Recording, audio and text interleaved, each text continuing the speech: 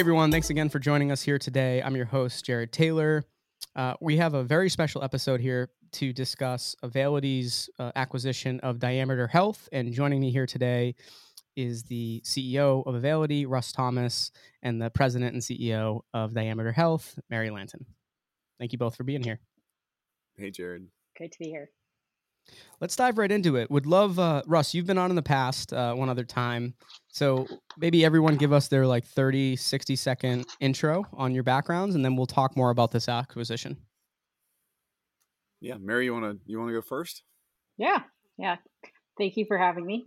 President and COO at Diameter Health. I have a public health background, have worked in multiple health IT startups, and really have a passion for data and analytics, really using data and analytics as the platform for change, to really make an impact in improving quality and making our system more efficient. And we'll talk about why Diameter is joining forces with Availity, but Diameter has been a great place to drive that mission forward, and incredibly excited to be partnering with Russ and the broader Availity team. Yeah, and Jared, great to see you again. Russ Thomas, CEO at Availity. My background is in health information. Been at Availity now for over a decade, which seems like a long time because it is, but I've enjoyed every minute of it. And really excited, just like Mary, to partner with Diameter, do some really cool things in driving efficiency and effectiveness and improvements in quality in healthcare through this new relationship.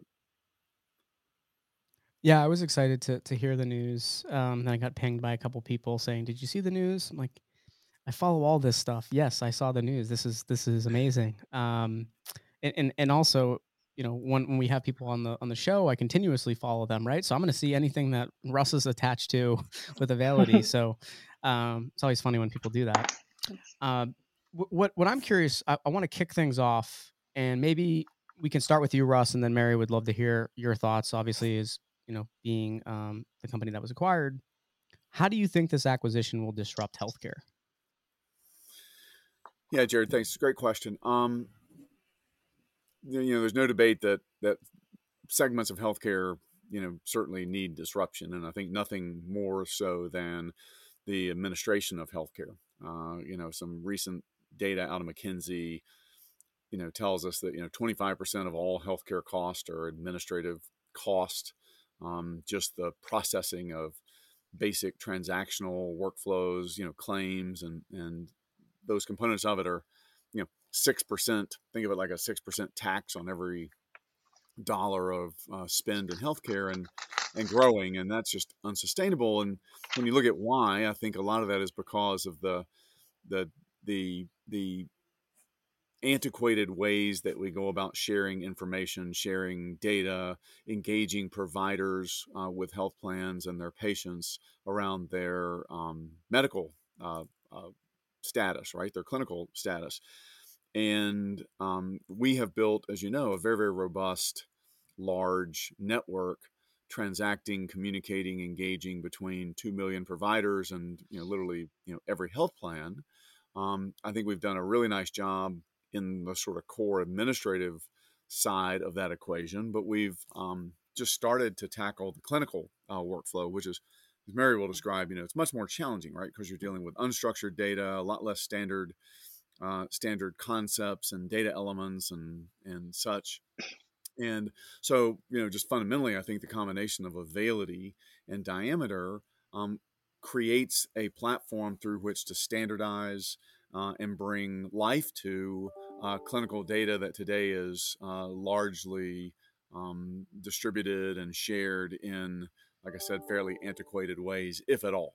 And I'm sure Mary will get into some of the specifics around, how she thinks about it, and I'll be glad to do the same. But conceptually, that for us, it's really that simple. It's, we've got a great administrative financial platform, and now we're going to add at scale the real-time actionable clinical data to that data flow. And Mary would love your thoughts on this as well. Yeah, as I joined Diameter, Diameter is a place where we have sought to, and I believe we've accomplished, to make data really accessible and organized and actionable. And as Russ had said, our focus has been on the clinical side. And over the last decade, there's more data than we know what to do with. And really, how do you make that data useful? And the clinical data are dirty. And it really has required a lot of expertise and years of investment from a research standpoint to be able to normalize that data, enrich the data, and organize it in a way that it can be used. And so we have really focused on that upcycling of the data to make it valuable to help. And we'll talk about, the different ways that it can be used. But I truly think we're going to be disruptive because Availity is just the premier network from a from a data standpoint, sitting right in the middle uniquely as in between the providers and the payers. And if I had to think of a home for Diameter to make an impact, we are at the cross section of all the data and also are uniquely positioned together as we partner to deliver intelligent data that's informed not just by the administrative data, but the clinical data to where it can really be used and make an impact. So I think it's really the combination of the clinical and claims, but also having that engagement platform to get it to where it needs to be to really make an impact. Thank you both for your thoughts. Super exciting to hear. I have a question, and I know part of your response into how this will disrupt healthcare. You already probably answered parts of this, but I'm still going to just ask this because I'm curious. Can both of you? We'll start with you, Mary, this time. Can you tell me more about the value of actionable, real time, and precise data, and how that brings value to the whole industry? I know parts of both your answers had some of that in there, but let's kind of narrow Yeah. in our focus here. Yeah. I think access to real time data matters in terms of being able to make an impact and inform decisions before they're made. And I really see the impact of it having an impact across a number of axes, both impacting payers and providers, but there are implications that help for a clinical standpoint in terms of driving care improvement initiatives and just care pathways. From an operational standpoint, as Russ had mentioned, the ability to reduce the inefficiencies. And from a financial standpoint, just all of that downstream will improve from a financial standpoint performance. So, at a high level, there are different specific use cases underneath each of those buckets. But it all starts really with having the best data that you can understand and pull together at the patient and population level. I'm gonna kick it over to you, Russ. Yeah, my perspective, I agree with everything Mary said, and then I just I take a when it comes to to opportunities to drive improvement in the administration of healthcare. One of the things I've learned in my tenure at Availity is you got to get there and show ROI fairly quickly. That's how you drive sustainability. That's how you take things from pilot point solutions to true scale. And I believe that the absence of actionable clinical data in the healthcare workflow, healthcare ecosystem, creates tremendous confusion, opportunity for subjectivity, and a lot of randomness, right?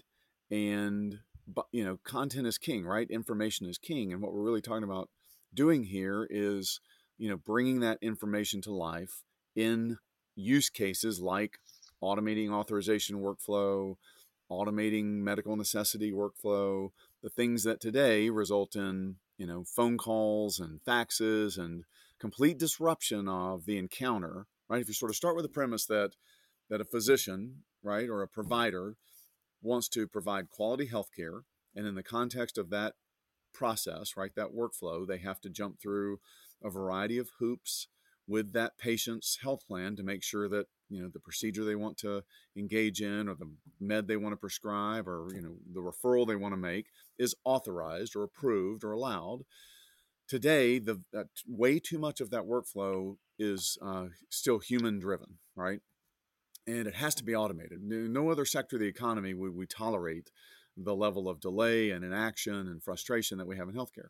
So the opportunity to bring that clinical data to life in the workflows that we are engaged in today will yield, I think, tremendous savings to both health plans and to providers, and will significantly reduce the frustration and abrasion and uncertainty that, as you and I both know, Jared, makes physicians crazy, right? I generally, like I said, start with the premise that physicians want to provide quality health care. They want to do it within the structure and the requirements of the patient's health plan. So now we are going to bring that process to life, bring it to real time, and hopefully eliminate a lot of the downstream complexity that results from today's analog workflow processes. Yeah, thank you both so much. I want to kick over. I'm looking for an example from both of you, or maybe just from one of you, whatever you want to do with it. So, in your answers, you were really alluding to the importance of clean data, right? That was part of the question. Can you give us an example though of how I guess providers and payers benefit from this clean data? Yeah. Yeah, Yeah, Mary, jump it, because I think you talking about some of the upcycling work and how you pull yeah, that into use cases is a great yeah. example.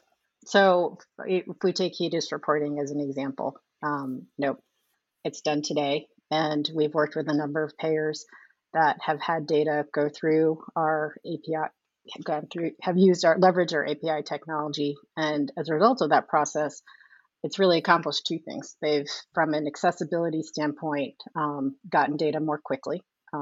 And from a second standpoint, have been able to identify clinical information that absolutely informs the complete patient picture. And so, from a compliance standpoint, to Russ's point earlier, from an ROI perspective, we've worked with payers where we've seen an increase in HEDIS measure compliance by up to 20%, just because data that previously had not gone through diameters Fusion Engine, they weren't able to identify specific information about a patient. And after having gone through the upcycling information, it fills in those gaps.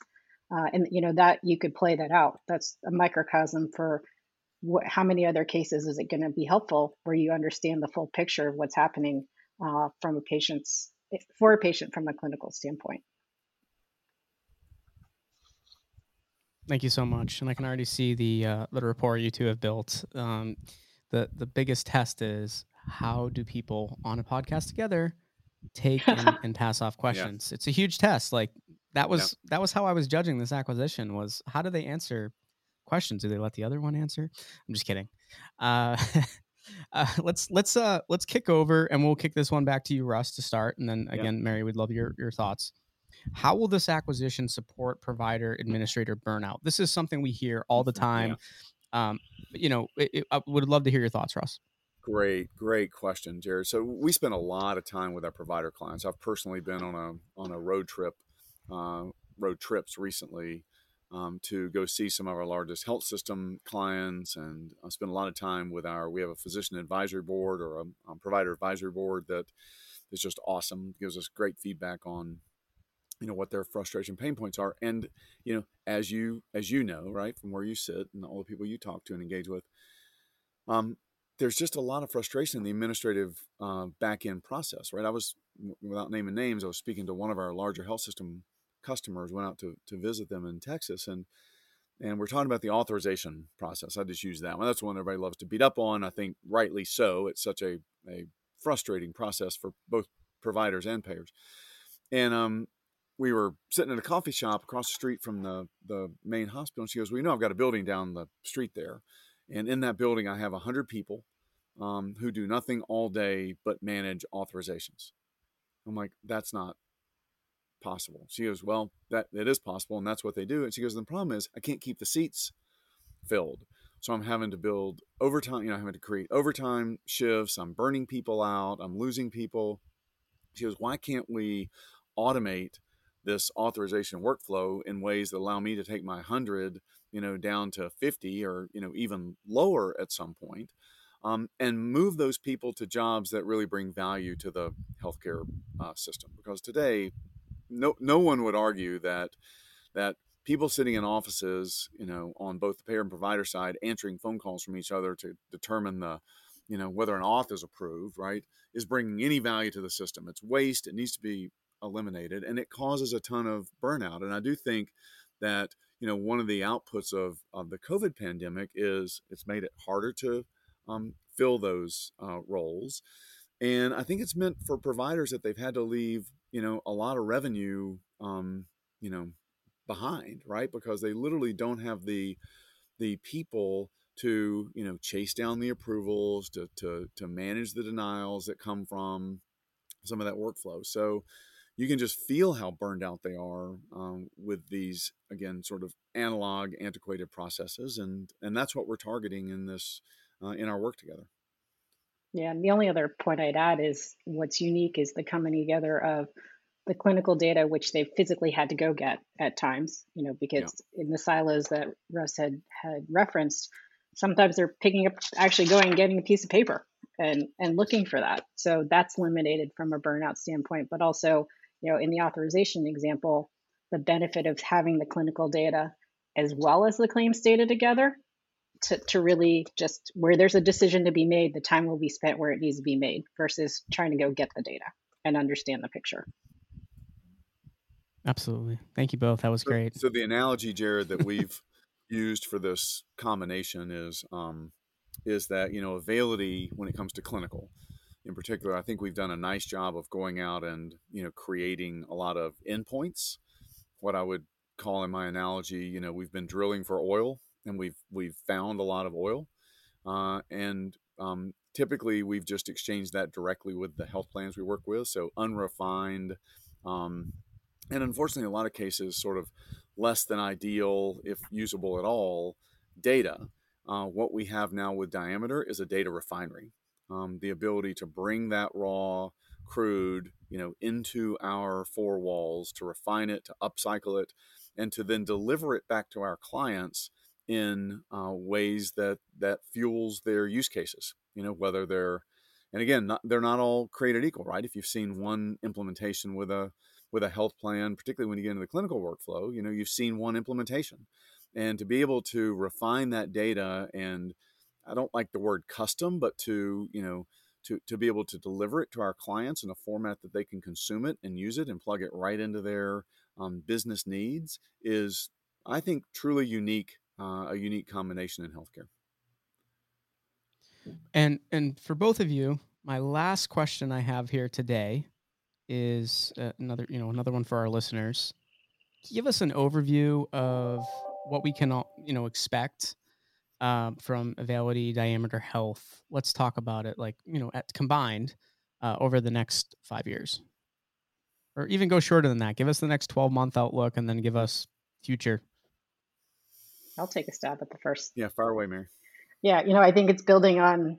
I think we will have accomplished what we set out to do in increments to that 5-year timeline, in terms of what we described as our disruption. Um, those are audacious goals, but I do think we're positioned to tackle them. If we improve prior authorization, we have made our mark. But I don't think it's limited to that. So I think that disruption that we talked about will be incremental, and we'll measure that across the different points where we can show that ROI. And I think that will be accretive over time to really being disruptive. So I think the themes are the same, but I think it's the coming together and really making together a platform that is a platform for broad engagement that really is connecting the different stakeholders in a different and meaningful way across the healthcare ecosystem. Yeah, and for us, Jared, it was very intentional. I think I know we bought a great company with a great leadership team. So a big part of our mission is to build upon what Diameter has already done, and not to really try to change things up too much, because they've done such a great job. You know, Diameter will be our center of excellence at Availity for clinical data management, clinical data exchange, driving use cases that really require clinical data. And out of that, should come as Mary described, right? Whether it's solving the authorization problem or the more accurate, actionable data in HEDIS or gaps in care, right? Helping providers close gaps in care with actionable data. I think the world is pretty wide open for us at this point.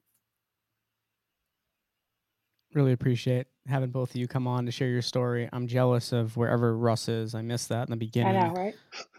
Yeah, Like, oh yeah, no, it's Montana. In fact, we were on a call earlier today, and somebody joked about reaching out to providers, right? And it's one thing to connect to all the providers in Boston, and whoever was doing the product review, not knowing where I was like, but take a state like Montana where you can't get out and visit with, and individually integrate every single provider. And I'm looking around going, well, you sure?